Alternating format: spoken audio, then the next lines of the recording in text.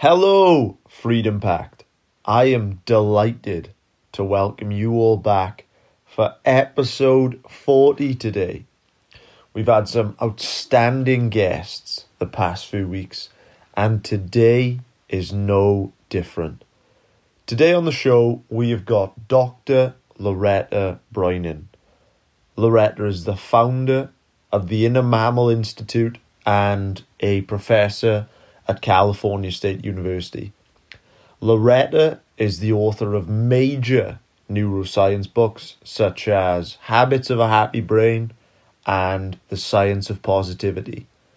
Loretta has been featured in major publications like the Wall Street Journal, like Forbes, like Psychology Today, Dr. Oz, just to name a few. This is a wonderful episode with Dr. Breuning, which will help you build some sort of control over your mammalian brain. So, why should you be interested in this episode? I will explain. So, essentially, we've all inherited chemicals: oxytocin, serotonin, endorphin, and dopamine. These four chemicals, they are always in continual flux within our brain. This episode will give you an insight into many practical lessons from Loretta that include what these major chemicals are and how we can use them. We delve into questions like antidepressants, when they are useful, how to use them. We delve into Loretta's idea of victim goggles, which I highly recommend listening to. We delve into Loretta's ideas on gratitude, focusing on your locus of control. And if you listen throughout, Loretta gives practical frameworks that is talked about throughout most of her work. So overall, I thought it was a thoroughly enjoyable and informative conversation with Dr. Breuning, and I hope you guys enjoy it as much as I enjoyed being a participant in it. So, without any further ado, Dr. Loretta Breuning, welcome to the Freedom Pact. So, Loretta, welcome to the show. Hi, nice to be here. So, a very interesting place where I'd like to start is that I noticed on the inside cover of your book, Habits of a Happy Brain, that you paid tribute to David Attenborough by saying that he told the truth about the conflict in nature. You know, and as an avid reader myself, I don't think I've ever really noticed a book that started in that manner. What was there about Attenborough's work that, you know, led to you paying tribute to him in that way? I'll tell you, but first, it's an amazing coincidence that just as you were asking me the question, I was thinking about other books to recommend, and I already had, my ideas, and then I just thought, I should recommend Attenborough's biography. So what my comment meant, evolutionary biology and a field called ethology, which is the study of animal behavior, that's been around since the late 1900s. And over the years, it's been observed that animals are very competitive. And all through human history, people lived alongside wild animals and observed them and saw that animals were very competitive and could be rather nasty. And today in academia, which is my frame of reference, they are selling the idea that animals are empathetic and cooperative. And it's just not my idea of science to spin information to fit a pre-existing agenda. And so one of the few sources of the truth in my world was Attenborough. Yeah, that's very interesting, and it's great that, you use him from an academic point of view, and that goes hand in hand with his, environmental concerns. So it shows that he's doing such great work on all sides. Yes. Although by the way, his biography is yet a third side, which is the technology that made it possible to capture this information. And what was so interesting to me is that he was very instrumental in developing it. So it's not just that he's a talking head, but he was a really big mover from the very beginning, when it took like a week or two to get to the rainforest, that he developed the technology. I think that brings us nicely to sort of kick this off in regards to flowing on from this intro in the book. The book is Habits of a Happy Brain, which was one of your earlier pieces. So in the book, you talk about these major neurochemicals. So we've got dopamine, serotonin, endorphin, and oxytocin. So I just wonder, if you could just give us a sort of like an elevator pitch type of these for our listeners, please. Sure. So what I do in my work is I explain them from an animal perspective, because they're the same chemicals in animals, managed by the same basic brain structures. And in the human world, we have a cortex that abstracts. And so we don't understand the chemistry of our impulses until we see how it works in animals. And then we could see like, oh yes, that's exactly what we're feeling. So dopamine is the expectation of a reward. And how we define expectation and how we define reward, we could go on about that endlessly, and my book does it very simply. But it's so easy to see from a monkey's perspective. So if you're a little monkey and you wake up in the morning, nobody's going to feed you, you have no refrigerator, you have to look for food. So you look around, and when you see something that you can eat, it triggers your dopamine, and it feels good, because that tells your brain that a need is about to be met. So in the modern world, when it's so easy to get food, then we don't get quite as excited about it, although, we all have our variations in this matter.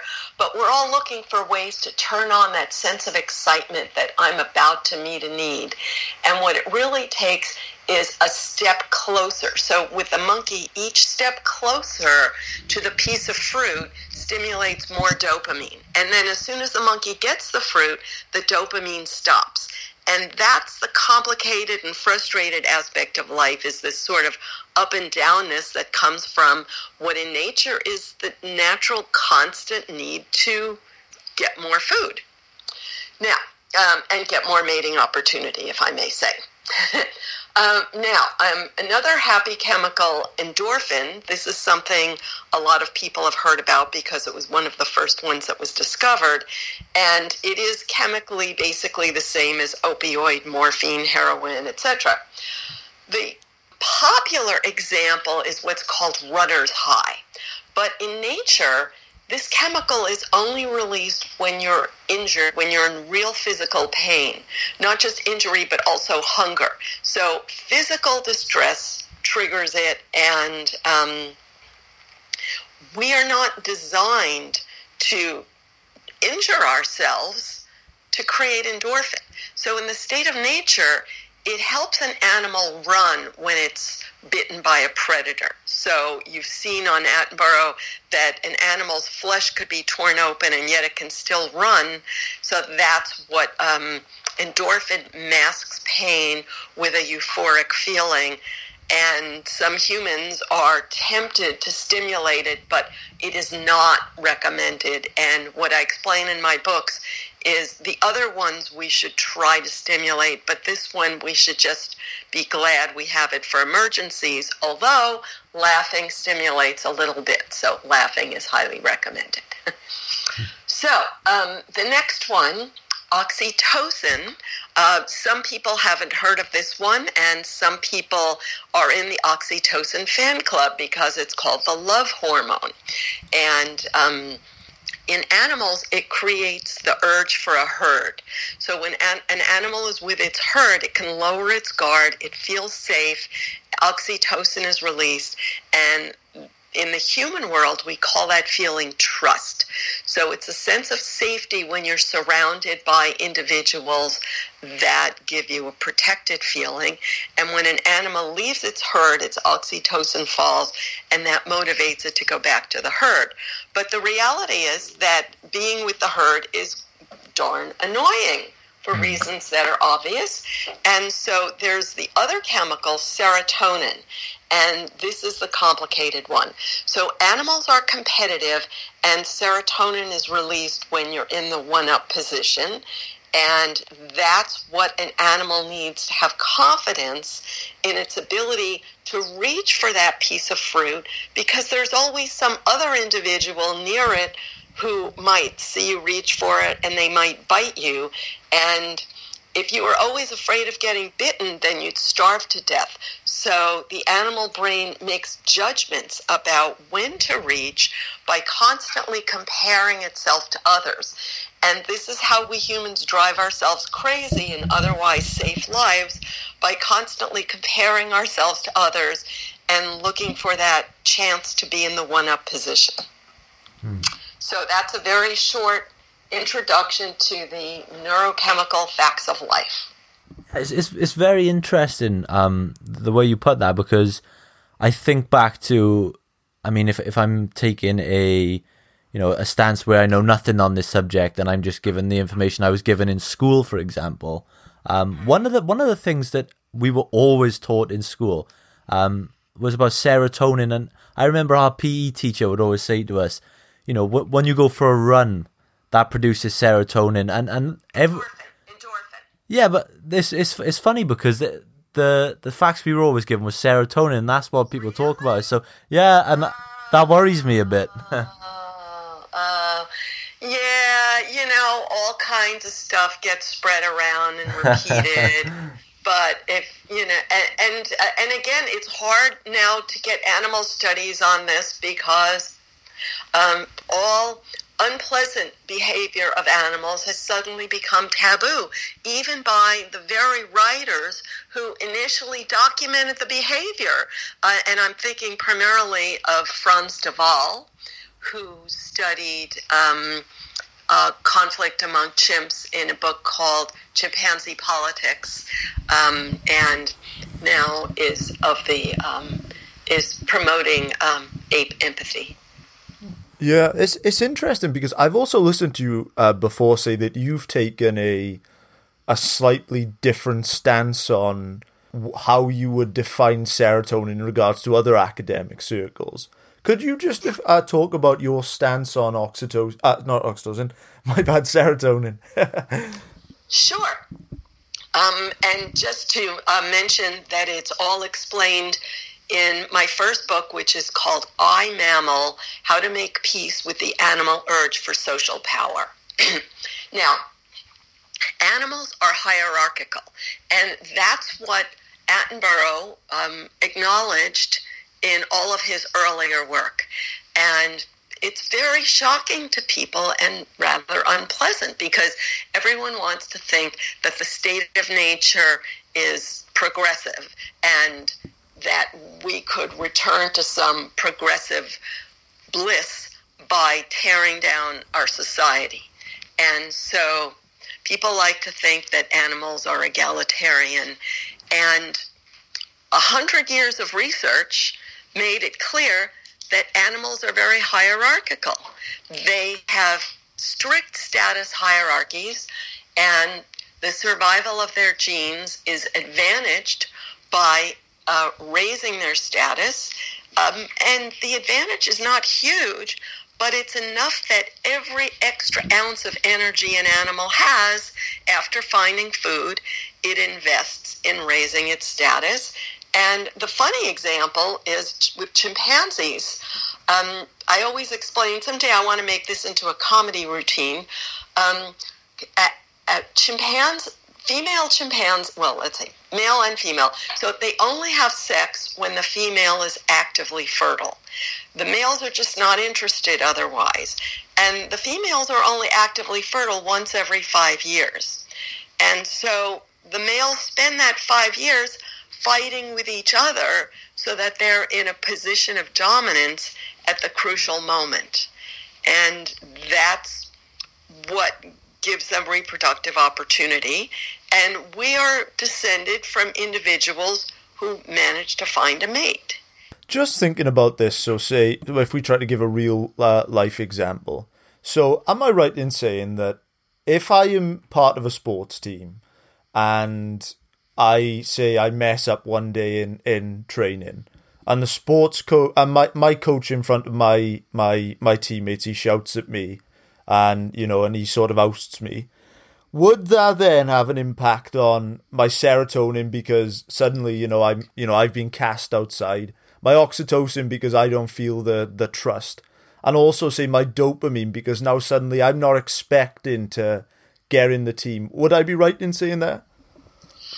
Yes and no. It's very individual. So each of us responds to a situation in ways that are shaped by our past oxytocin experiences, our past serotonin experiences. So I'll go into your example to see. So when the coach puts you down, then in that moment, you may feel a loss in status. And yes, therefore, that's what I call a cortisol experience. It's a survival threat because your genes will be wiped out forever if you fall in the status hierarchy. Okay? But bad cortisol is like metabolized in like an hour.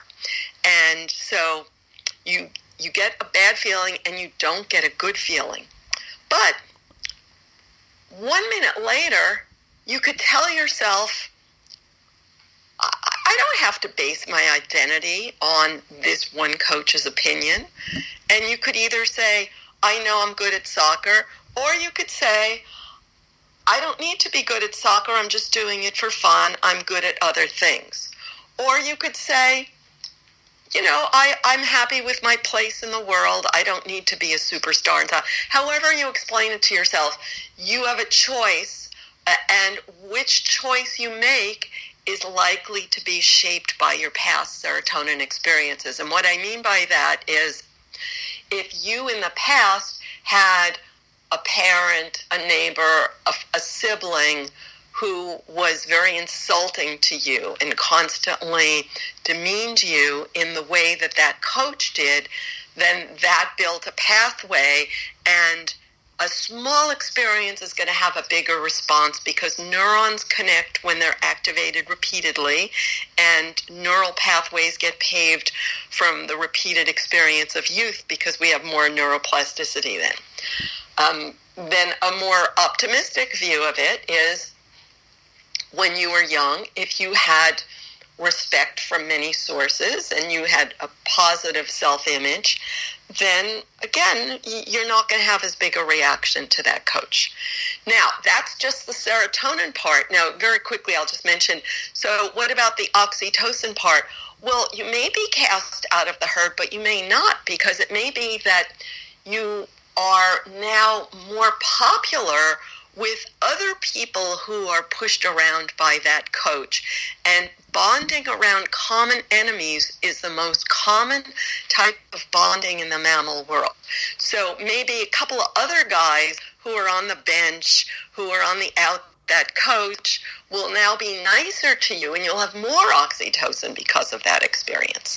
Now, dopamine is based on goals. So again, you choose how you interpret it. So are you going to say to yourself, I'm terrible at everything, I give up? Or are you going to say, I'm going to try harder at soccer? Or are you going to say, I'm going to try harder at math because I'm not good at soccer? So it's how you interpret it shapes your dopamine. Wow. So essentially it all comes down to the stories which we tell ourselves and how we interpret these events. So is this why things like, say, cognitive behavioral therapy, why the principles which it teaches in that have become so popular? Because it shows people how to sort of rewire their interpretations. Yes, exactly. But one thing that helps to know, and I explain this in my books, is how much our interpretations are shaped by the neural pathways we built from past experience. So if I'm feeling bad and I tell myself something positive, the positive things feels fake and not true because it's not a big pathway in my brain, whereas the negative thing is already a big pathway. So that's how I explain in my book why the size of the pathway matters so much and how that came to be and how we can change it.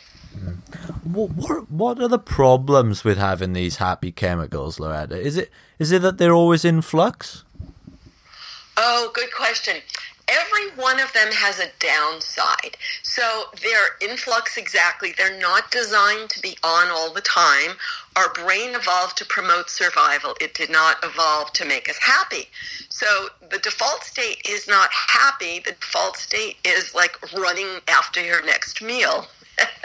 So the chemicals are only there as a reward when you take that step to meet the need, which could be food, it could be seeking mating opportunity, and it could be protecting the young, because those are all the core parts of keeping your genes alive, which is what your brain cares about, because your brain is inherited from the genes of the people who did that.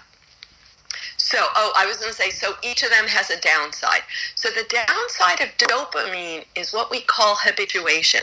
So an example would be if I'm thirsty in the desert and I'm out of water, then a tiny bit of water will make me happy. But if I have unlimited running water today, it doesn't make me a bit happy. So our brain habituates to what it has, and it only rewards you with dopamine when you meet a new need, which is why people drive themselves crazy over new and improved. Now, the downside of serotonin, we know that we long for the one-up position, but then if you overdo it, then you make enemies, you get into conflict, and then the conflict creates injury in the animal world, and in the human world, you can find yourself sort of shunned, and that will kill your oxytocin. Now, the downside of oxytocin is herd behavior, is the idea that I'm so afraid of leaving the herd that I will go along with anything they do. And the downside of endorphin is people who injure themselves in order to stimulate it, which includes people who exercise to the point of injury, people who starve themselves, and people who injure themselves.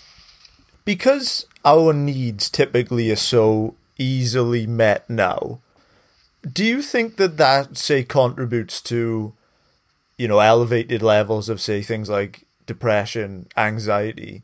Or do you think that maybe it's a case of, say, you look back like 500 years ago and there's no real data to compare it to? So are we any less happier now? What do you think? Oh, that's a fabulous, fabulous question, and there's so many answers to it. The first, I totally agree with what you're saying, that people were depressed in the past and anxious, and there is no good way to get it, but people worked very hard to maintain their composure despite terrible threats. Like, imagine you're stuck in a cabin all winter and you might freeze to death if you run out of firewood, not to mention food, and you're stuck with all of these people around you, and all you could do is maybe play a few tunes on your fiddle or something. And then if someone gets sick and dies, like, they just die in front of you. This is how life was for millennia. So it's people having it so easy today. And when I say so easy, interestingly, it's not just food, but also it's, what I might euphemistically call mating opportunity.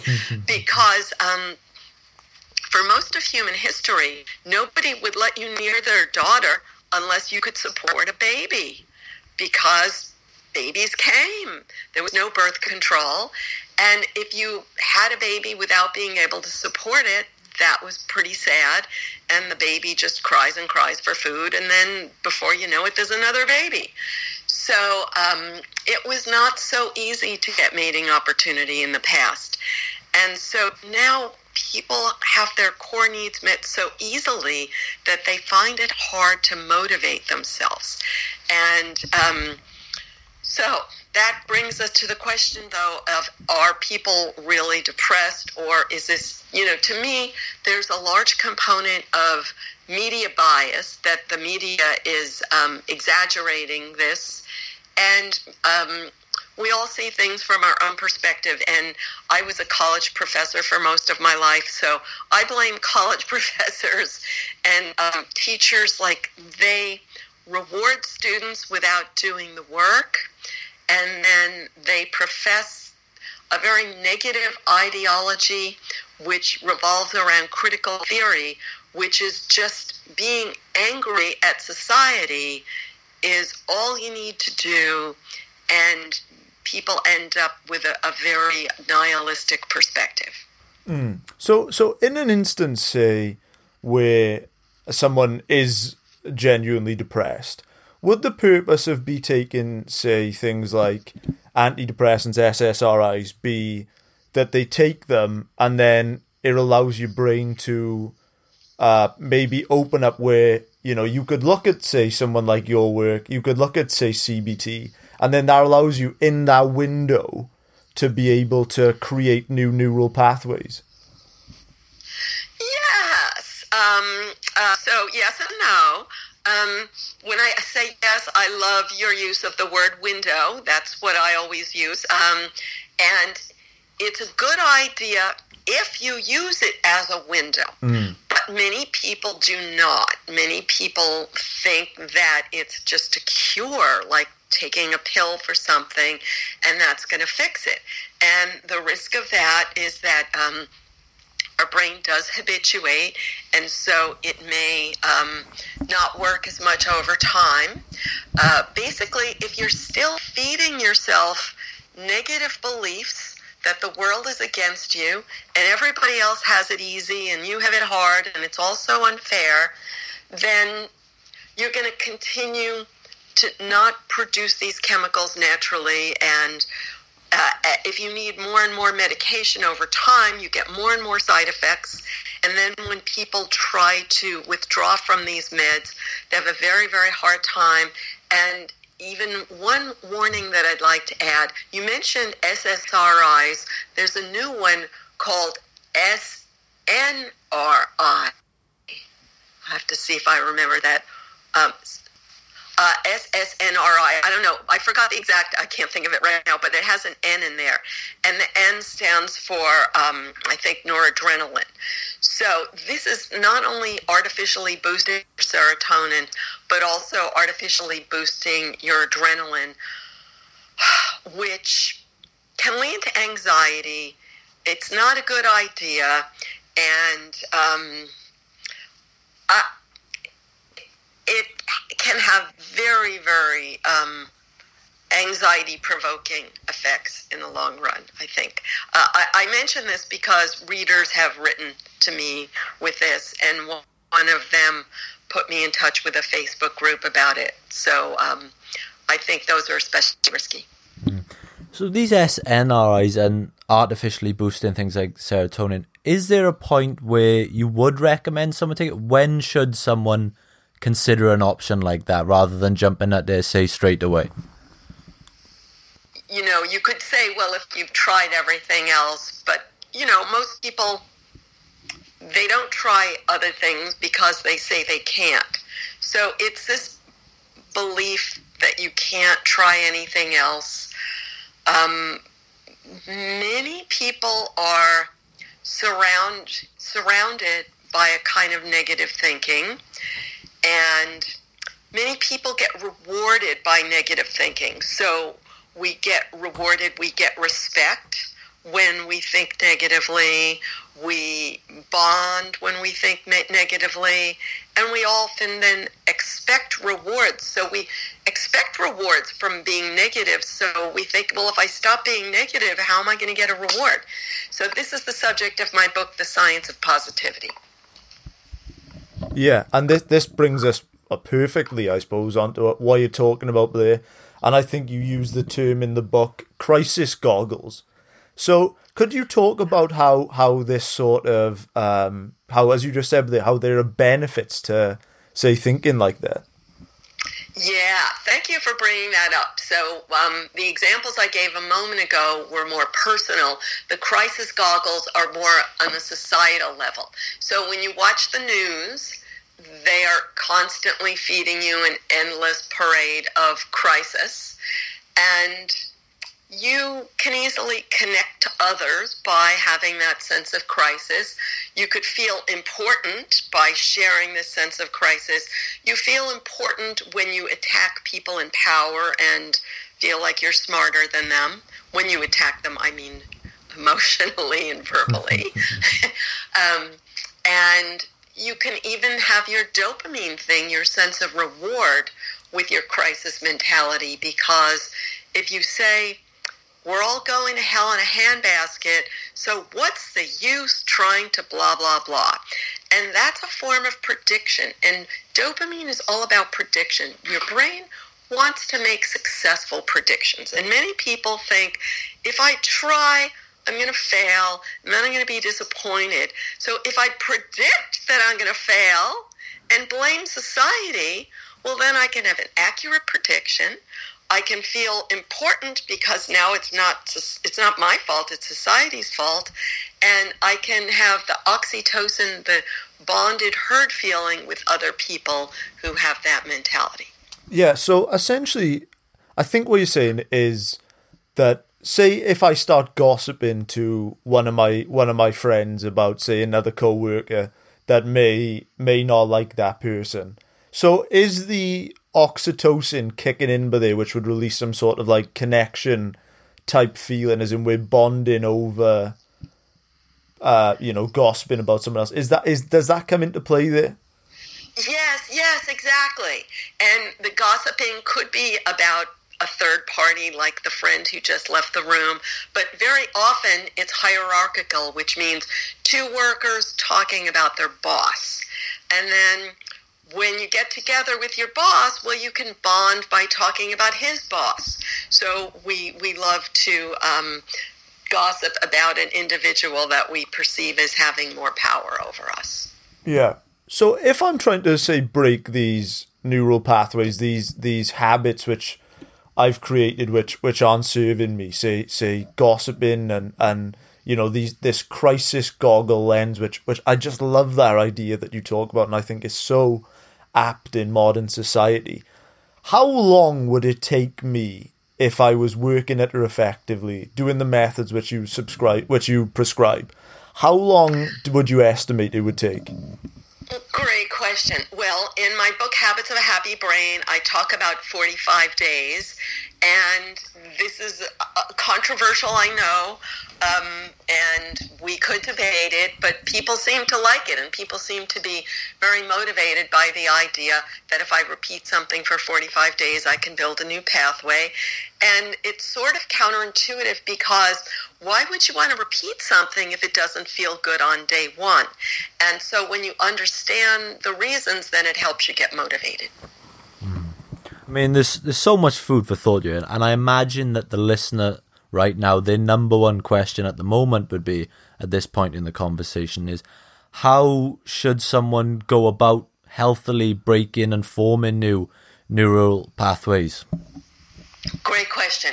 So first, I suggest being very specific, because I explain it like carving a new trail in the jungle.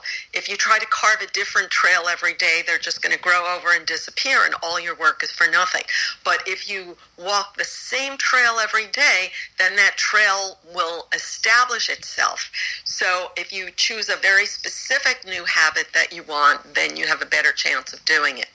Now, which one do you want? Well, you want to think about which of the happy chemicals that you wish you wanted more of, and think of a healthy way of getting it that you can repeat within your own power, so you don't have to blame the world for not simulating it for you. But before that, I always recommend start a project that's easy for you, just to prove to yourself you could do it. So take the neural pathway that you're already good at. Take the chemical that you think you're already good at, and try to build a new one with that. So, like, if you're very goal-oriented like me, like dopamine, then just think of a new dopamine habit instead of your old one. If you're already think you're sort of an oxytocin person and like social bonding, but think of a different way of doing that. And if you're already a kind of a competitive serotonin person, think of a different way of stimulating serotonin, just to prove to yourself your own power of building new pathways. That's really interesting. So from what you just said there, if, say, I am more dopamine oriented, would I be more likely to, say, have different types of addictions or bad habits than if I was, say, oxytocin oriented? Is that right? Well, yeah, but I sort of see it as a chicken and egg thing. It's like if you already have the habit, that's why you're more dopamine oriented. So what came first? So I think the habit, it's really one and the same. You know, the habit is the chemical, is the pathway. And I think our early experiences are very significant in this. And I'll give you a personal example that was so mind-blowing to me that I started, that helped me understand these things. So when I was young, my mother didn't let me choose my own clothing much. And then when I was in 6th grade, I had to take a sewing class. And my mother brought me to the sewing store, and I had to choose, like my school assignment was to buy fabric to make something. And my mother just went off and did her own thing and let me choose my own fabric. And so I loved sewing, but it wasn't about the sewing. It was about my freedom to feel my own power, to shape my own choices rather than always being controlled. So a lot of the things that matter to us come from sort of random early experiences. Another one I explained, around the same age, my mother died. My mother's father died, and she inherited a tiny bit of money, and she wanted to buy a new carpet for our rug. And so she asked my opinion about which rugs I liked. And she'd never asked my opinion before. And so I just got this joy of choosing, like just choosing colors. And I've noticed, like, whenever I get to choose colors, it gives me a good feeling. And there's no higher cause. It's just random experiences trigger our chemicals and build our pathways. So that example which you just gave there, I assume that would then spike oxytocin because of, say, the trust which your mother would, which was implied in that conversation. Is that right? Good point. But it was not enough to build trust with my mother. I had already had so many years of non-trust that that didn't build trust. What it built was trust in myself that I can escape from my mother's depression and trigger my own good feelings by going to a fabric store and looking at fabrics. I wonder since we're on this sort of pathway, since we're on this sort of topic, that we've spoken to a lot of people. We get emails. We've spoken to people on the show that talk about just these habits which just seem so difficult for them to break. And I think that they, like for example, like we had Dr. Gareth Ward on the show, who is a very successful physicist, and he talked about how he struggled with things like pornography. We've had people talk about struggles with gambling. Are there things which are just more difficult to break than others, do you think? I'm going to just say no before I start waffling. And the reason, so there's a concept, this is controversial, but I call it victim Olympics, which is to say, well, my struggle is harder than your struggle. And that's really the classic mode of discourse today. And in fact, that's how you get into Harvard. That's how you get into, I don't know, is that how you get into Cambridge and Oxford these days? You write an essay on how hard your struggle was? Because that's what American universities are doing. And that's what people do. That's how they define, and that's serotonin, the sense of pride. So if I have a bad habit, then that hurts my pride. But if I say, well, my habit is harder to break than other people's habits, then that restores my pride. I'll give you my apologies for, I'm sure I've offended everybody who thinks that their habit is special, but I'll just give you an example. Like, let's say people who struggle with alcohol versus people with drugs. Then they have a big debate over my struggle's harder, no, my struggle's harder. So which drug you're on, then you debate, well, this drug is harder to get off than that drug. Then people who are in alcohol treatment, then they have these big wars over this treatment versus that treatment. And then within the two major schools of treatment, then they have big wars of like subgroups within those treatments. So this is what mammals do. What is it about this, my struggle is harder than your struggle? Is it, a coping mechanism? Does it make people feel better about their struggles to know that they're harder than others? I don't quite understand where that mentality comes from. Sure. So the serotonin thing comes from, I could almost tell you the exact Attenborough episodes. I'll distract if I go look them up, but I have them on my website. It's called Social Climbing Monkeys or something like that. So the urge for the one-up position is not, don't think of it as a societal abstraction. Think of it as a moment-to-moment thing. So in each moment of our day, our mammal brain is comparing us to the guy next to us and saying, am I stronger or am I weaker? Because if I'm stronger, I can reach for the banana. If I'm weaker, then he'll bite me if I reach for the banana. He'll bite me if I reach for the mating opportunity. So I have to restrain myself. So obviously it feels good to be in the one-up position. But then a few minutes later, the banana's digested, and you got to get another banana, and then you got to compare yourself to the guy next to that banana. So all day, every day, we're comparing ourselves to others. And we focus on our weaknesses rather than our strengths, because that's what can get you killed in the state of nature. And I use this example in my book, Tame Your Anxiety, where I have this friend, when I see her, like, I notice that she has a thin waist, because I have a very thick waist, and my eye immediately goes to her thin waist. Now, she has very thin hair, and when she sees me, she says, wow, your hair is so thick. Like, she's seen me dozens of times, and every time she notices that I have thick hair. So she's focused on her weakness, and I'm focused on my weakness.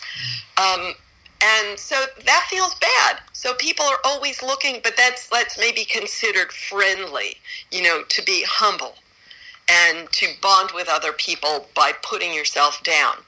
But then we feel bad at the end of the day. So we look for ways to put ourselves up. So the more you feel bad about a particular habit you have, the more you need some way to put yourself up in regard to that habit.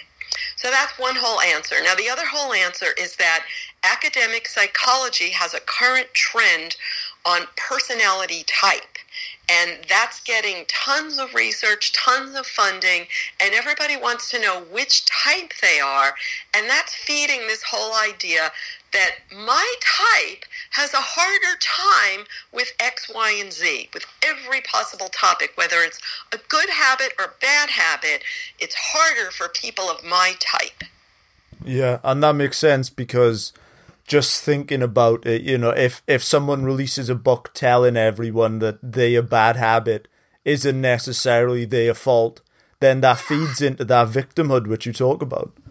Yeah, exactly. And if anyone's interested, I did write a book on this, which is called How I Escaped Political Correctness, and you can too. Yeah, we'll definitely link to all of your work below. Lewis and me, we can stand by the books which we read, which everything will be in the show notes, and they were just fantastic.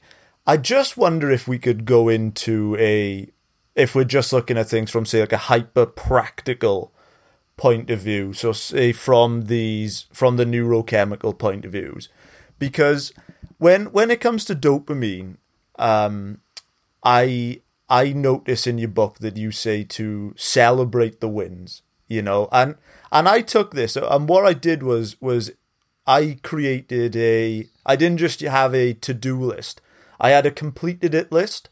So every time I would complete a task, I would put a big tick, and I would really, instead of just moving on to the next task, I would really start to think about that task and start to applaud myself for it. And it would make me want to do more. So I'm just wondering if you've got any other tips in regards to the other hormones from a hyper-practical point of view about building on the chemicals. Yeah, that's great, a completed it list. I really like that. And another one of the complications when we say to celebrate the wins is, well, how do you celebrate? If you celebrate with, let's say food and alcohol, then that can have bad consequences. But if you celebrate by being proud of yourself, then people may criticize you for being self-important. If you celebrate by waiting for other people to pat you on the back, then you may end up bitter and resentful because they may not do it. So it's really kind of a high art of how do you celebrate the wins. And as you said, it does leave you more motivated to then do the next thing. And I found in myself, then you could sometimes go into overdrive. Like, oh, I'm so excited that I got this done that it makes me want to do even more XXX. So what I've determined is the ultimate reward is downtime. I mean, this may not apply to everyone, but it applies to me. It's like giving myself downtime is really what I want, and I rarely take it. Now, I know there are other people who write to me about procrastination, and they give themselves too much downtime, so we have to really balance our reward seeking with our downtime. And some people they feel down when they have downtime.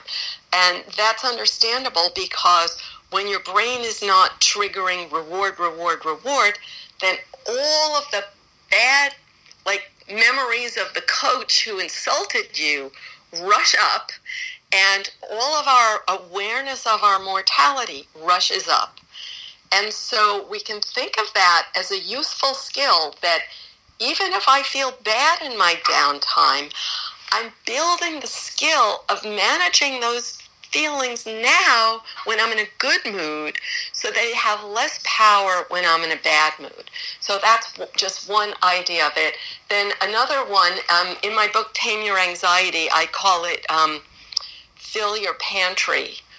Stock your pantry with anxiety tamers, of having a whole list of things that you enjoy doing that you can reward yourself with that are actually healthy. The example you just gave, the rewarding yourself with downtime, which one would that fall into dopamine? Oh, that's good. So here's a fascinating thing. It's not a specific one, but it's my body's ability to have reserves of dopamine, serotonin, oxytocin, so that they're released in the appropriate moment. Those reserves depend on the health of my body, especially my sleep. So we produce them when we're sleeping, and if we're not rested, then we just don't have a stock of them to release. So that's one whole part of it. Another is I talk about a lot, our neural pathways, and they require repair, actually. I hate to say it, it's gross, but I talk about the insulation on our neurons, and I hate to suggest diseasifying things, so I'm not really going to go there, but I'm just saying that we need sleep to repair our bodies and our brains, and rest is one aspect of that. For sure. And I think to myself, there's something which I'd always wondered about. There's where I see it a lot, because obviously we're in the personal development space, and there's always this sort of like picture which goes around it. It's like an Instagram thing. It always says like ways to feel better. And it always said like plan a trip, but don't take it. And I never knew what, I this always baffled me. I always thought, why on earth would anyone plan a trip and not take it? And then I read your book, and when you said that dopamine was released in the anticipation, and then I thought to myself, it makes sense now. Well, it does, but I have to say that I have never read that. Where have you read that? Well, it's all around, these unsolicited Instagram pages. I mean, so I'm not sure what you think about it. I would find that a little bit of a reinforcing that loop of I never get what I want. It's not worth going after rewards because I'm not going to get it. So I would definitely say plan a trip and take it, but enjoy the planning, so that you get more of the advanced anticipation. So that makes a lot more sense, yeah. Because instead of not taking it, it would make sense to just sort of raise the anticipation, as you said. That makes perfect sense. So just going back to say the practical point of view. So if we looked at dopamine by there, what would a practical tip be for, say, serotonin? Okay. And by the way, just quickly, I want to say anticipation is a kind of a double-edged sword. So one example would be a person who meticulously plans every bit of their trip, and then when they go, they're sort of bitter because things didn't work like clockwork. Another example would be if I'm going to plan the most fabulous meal and I spend a whole week shopping, analyzing recipes, cooking, smelling the smells, and then some things go wrong, and you can think of all the examples that things could go wrong, but basically within 2 minutes we've ingested enough calories to meet our needs. So all of this anticipation has to be managed. Now, let's go to a serotonin example, and that's a great question because this is really the hardest one. So first I point out to people, the cliche about Eskimos having so many words for snow, that we have a lot of words for the serotonin feeling. And some of them are good words and some of them are bad words. And we use the bad words for other people and the good words for ourselves and our friends. So the good word is pride and the bad word is ego. So the good word is I want respect. The bad word is I want attention. But the bottom line is we all want social importance. And we're evolved, our brains look for it because mammals look for it. And in biology, they call it social dominance, and you can research social dominance. It's a very well-researched behavior. Now, how can we get social dominance? Well, if you go around acting too important, then you may get bad feedback. You may get disappointed because you won't get that importance. So what the strategy I always suggest is small steps is very important. So if I'm always taking small steps to social importance, then I'm always triggering a little bit. So I don't have to see myself as a rock star and then get bitter when I don't become a rock star. Because we all know that being a rock star doesn't make you happy. So it's the steps on the way, and to take little steps all the time. Another one is, I don't believe there's a lot of sort of spiritual ideas going around right now that says that ego is evil and that you should always be fighting your own ego. And I don't think that's healthy. I think that your inner mammal feels like you're trying to kill it when you say that you shouldn't have an ego. So what I think is to understand that the ego is part of your inner mammal, and therefore you have to manage it. But, you know, it's like if you have a pet, you want to take care of it. You also have to manage it, but you want to be nice to it also. And the final thing is, again, don't wait for the world to applaud you. You have to applaud yourself. And the simplest example is I love reading science biographies, and I've observed that almost everyone in science did not get applauded while they were doing their work, and often they never got applauded in their whole life. And it was only after they died that their work was appreciated. And yet we're benefiting from what they did. So I just tell myself, people in some time in the future will benefit from what I did. They may even applaud me. So I'm going to just not worry about it and applaud myself right now. It's fascinating what you were saying about anticipation, and just expanding on what Joe said. I did actually, funny enough, I read on Twitter, I think it was yesterday, it was a tweet that was going viral. It said, "I've been to 20 different countries around the world, and the best trip I ever took was the trip to New York with my friends that we never actually went on." I thought that was quite amusing. But in terms of anticipation as well, I remember a while ago I read a 12-step book on recovery and on addictions, and they interviewed a man with quite a severe gambling issue. And he found that in his bad habit, anticipation was actually what was feeding it, because he found that when he placed, for example, a wager on something, the best feeling didn't come from when that actually came in. It was the thought of it actually coming in. And he said that sometimes when the bet actually won, he felt disappointed almost that he couldn't experience that anticipation for longer. Wow, yeah, exactly. And that's exactly how the brain works, and that's exactly how every one of us is with our own particular source of joy. And I'll give you a great example. This is in the book of what we can do about it. And if I remember correctly, I got this from the book Flow, or I may have assembled it from a few different books. So if you have that song that you love and you feel so good when you listen to that song, but you know that if you listen to it every minute of every day, then pretty soon it's just going to wear a groove in your brain and it's not going to turn you on anymore. But if you listen to a new song, then that doesn't turn you on either.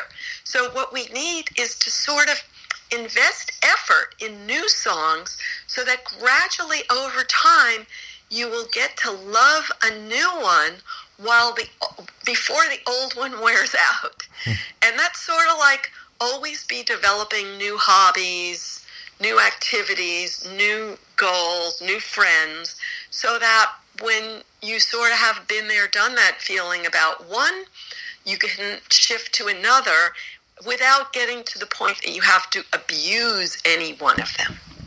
Exactly. And I think that at this point of the interview, I think that one of the most impactful bits of the book, which I personally would love to talk about, is this idea that you talk about called the pay habit, Pare.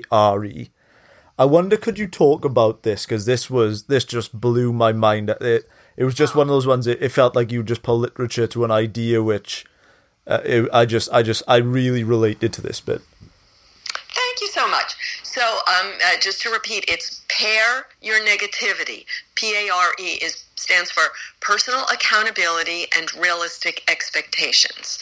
So the idea of personal accountability is I can feel good about my own steps instead of just feeling disappointed that the world isn't celebrating me. Each step that I take, I can say, oh, I have the pleasure of choosing my next step. I can never be absolutely sure that I will get a reward. Every step is uncertain. But if I don't get a reward, then I have the pleasure of choosing the next step after that. So I can always find pleasure in that instead of, again, feeling negative about things, quote unquote, not working out for me, which is a generalization people tend to make. Now, realistic expectations, again, was the idea. I mention in the book a lot of, this is in the book Science of Positivity, a lot of these researchers who spent years and years and didn't get any recognition and had very important findings, and that's sort of the norm. That's realistic. What's not realistic is to expect the world to celebrate you all the time. But that's sort of the culture today. Like the idea of victimhood is, well, everybody else is being celebrated. Why not me? It's so unfair. And it's fascinating to note that the people who do become celebrities are not famous. So what is going on that people want to be famous, yet knowing so well that celebrities are not famous? And the interesting answer to that is that even monkeys want to be famous. And the proof of this, I can't remember which book I talk about this, but they did a study where monkeys were willing to exchange food for the opportunity to look at images of the leader monkey in their group. So it's that urge for attention. Yeah. What I love about this idea is this personal agency idea. Is it took me right back to reading The 7 Habits of Highly Effective People by Stephen Covey, where he talks about that whole circle of influence and the, circle of concern versus circle of influence. And what I took from it, it really highlighted that idea for me, where you remind people, there are only certain things that you can control. And I loved when you talked about it in the book that, you said that other people are not responsible for how you feel. You have that, you have that power to control the things which are in your locus of control. Is that the idea behind the pay thing, to focus on the things within our own locus of control? Exactly. And it's really hard to know exactly what your locus of control is, because on the one hand, you may not see that you had an impact until very much later, especially if you're a parent. You think that your kids are not listening to you, and then 10 years later you see that they are mirroring. And then the other thing is your locus of control may be subject to illusions because of this change the world mentality going around, where people want to feel like they can see themselves tearing down barricades, otherwise they don't feel like they have control. So it's important to be realistic. One thing I wanted to ask you about, and this is something that our last guest, Amy Morin, that we released today, spoke highly about. She spoke about the importance of gratitude and positivity and how they go hand in hand. And I wanted to ask you, in your experience, how powerful has the practice of how important has the practice of gratitude been in your experience for acquiring positivity? Is that something you share as well? For everyone who's doing this, good for you, hooray. But this is not my thing, and I'll explain a couple reasons why. Often gratitude practice focuses on things that are outside of your control, like the sun is shining and I have a puppy. Well, actually, I shouldn't say that, because a puppy is within your control. But people often focus on things that are outside their control, and that's good. But what I did that worked for me was to find a positive every morning of something I'm looking forward to. So, it's so easy when you wake up in the morning to think, oh, I got to do this thing that I hate, and then I got to do that thing that I hate. And then when you have a free moment, your brain goes to, maybe this one is mad at me, and maybe that one's mad at me, and what might go wrong, and what is disappointing. So to force myself to keep looking for something positive, and I guess I don't see it the same as gratitude, because if I'm going into a meeting that I think, oh my gosh, this is going to be so boring and I'm so tired, and then when I walk out of the meeting, so I just always try to think, okay, so what's one positive thing about that? What's one positive thing about that? So that's just my practice. I see that. That's so interesting. So you're not waking up in the morning and saying, I'm grateful for my house and my car. You're grateful. So essentially what you're doing is you're sort of bringing the dopamine, the anticipation in, and you're saying, okay, like I'm looking forward to this and this and this. And that makes a lot of sense to me. I get that, yeah. Yeah, and also, again, trying to focus on my strengths versus my weaknesses. So everyone has their own particular, challenge. So my challenge that is, I think, common to many people is like a fear of people being mad at me. Like, you say hello to someone and then 10 minutes later, you're like, are they mad at me? So that's what I struggled with many years of my life. I'm a lot better now, but so it's when you have a negative thought, whatever the person's negative thought, to find a positive way of challenging that particular thing, which may not have to do with your house and your car. So what did you do in regards to overcoming that sort of maybe self-consciousness where you're thinking, is that person mad at me? What was the rationale? Because I know personally, like, things which happened which helped me, because I noticed that very early on I had a sort of very black and white way of thinking, and I remember I stumbled upon the ABC model of sort of taking it out of the emotional brain. What was it that helped you in that process? Well, a lot of things, but I would say the biggest one is to understand that this is a huge neural pathway in my brain. That when I was a kid, that my mother was rather emotional and rather disturbed, and screamed a lot, to just put it in plain language. And she would scream at whoever was there. So often I was there. So she would just appear and scream at me. So I built a circuit that's always anticipating, like anything I say could go horribly wrong. Like when she would come in and scream at me, I would have not the slightest idea what I did. It could be something that I said yesterday or a week ago or a month ago or something I didn't say. So it was so unpredictable, and it created this, and in creating that negative circuit, I never maybe this is the important part, I never created the positive circuit. Like I never knew what it was to have a good relationship going on with somebody.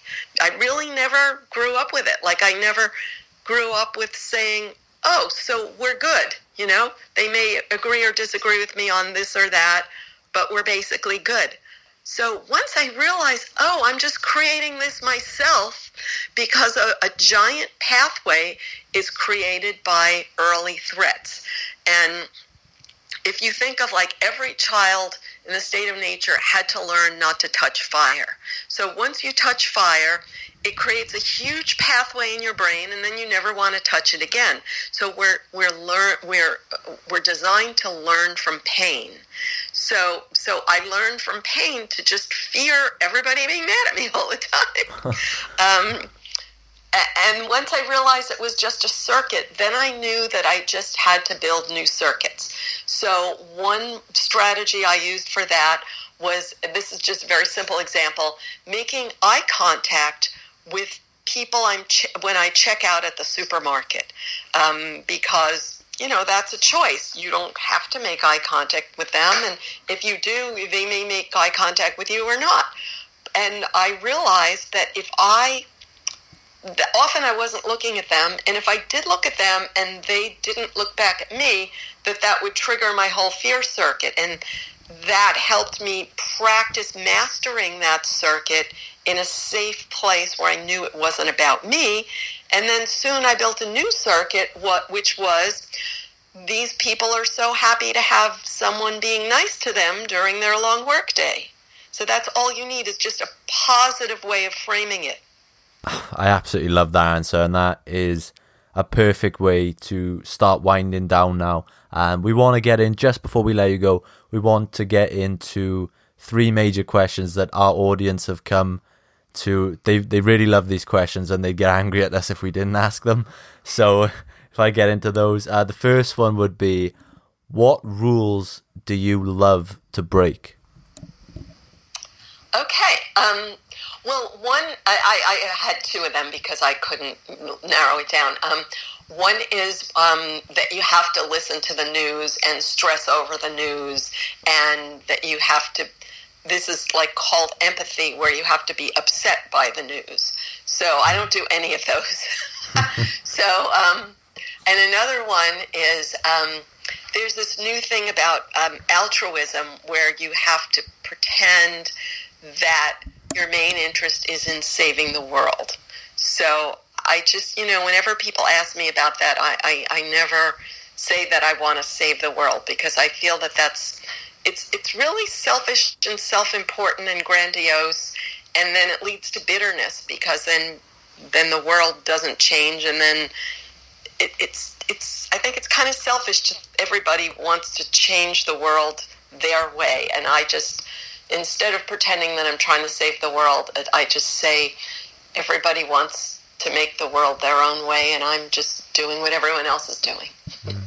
That's a really refreshing answer. And another question our listeners love is, obviously you're a very renowned author yourself, but we want to flip it on its head and ask you, as a reader, are there any books that you've read that have greatly impacted your life up to this point? Oh, thank you so much.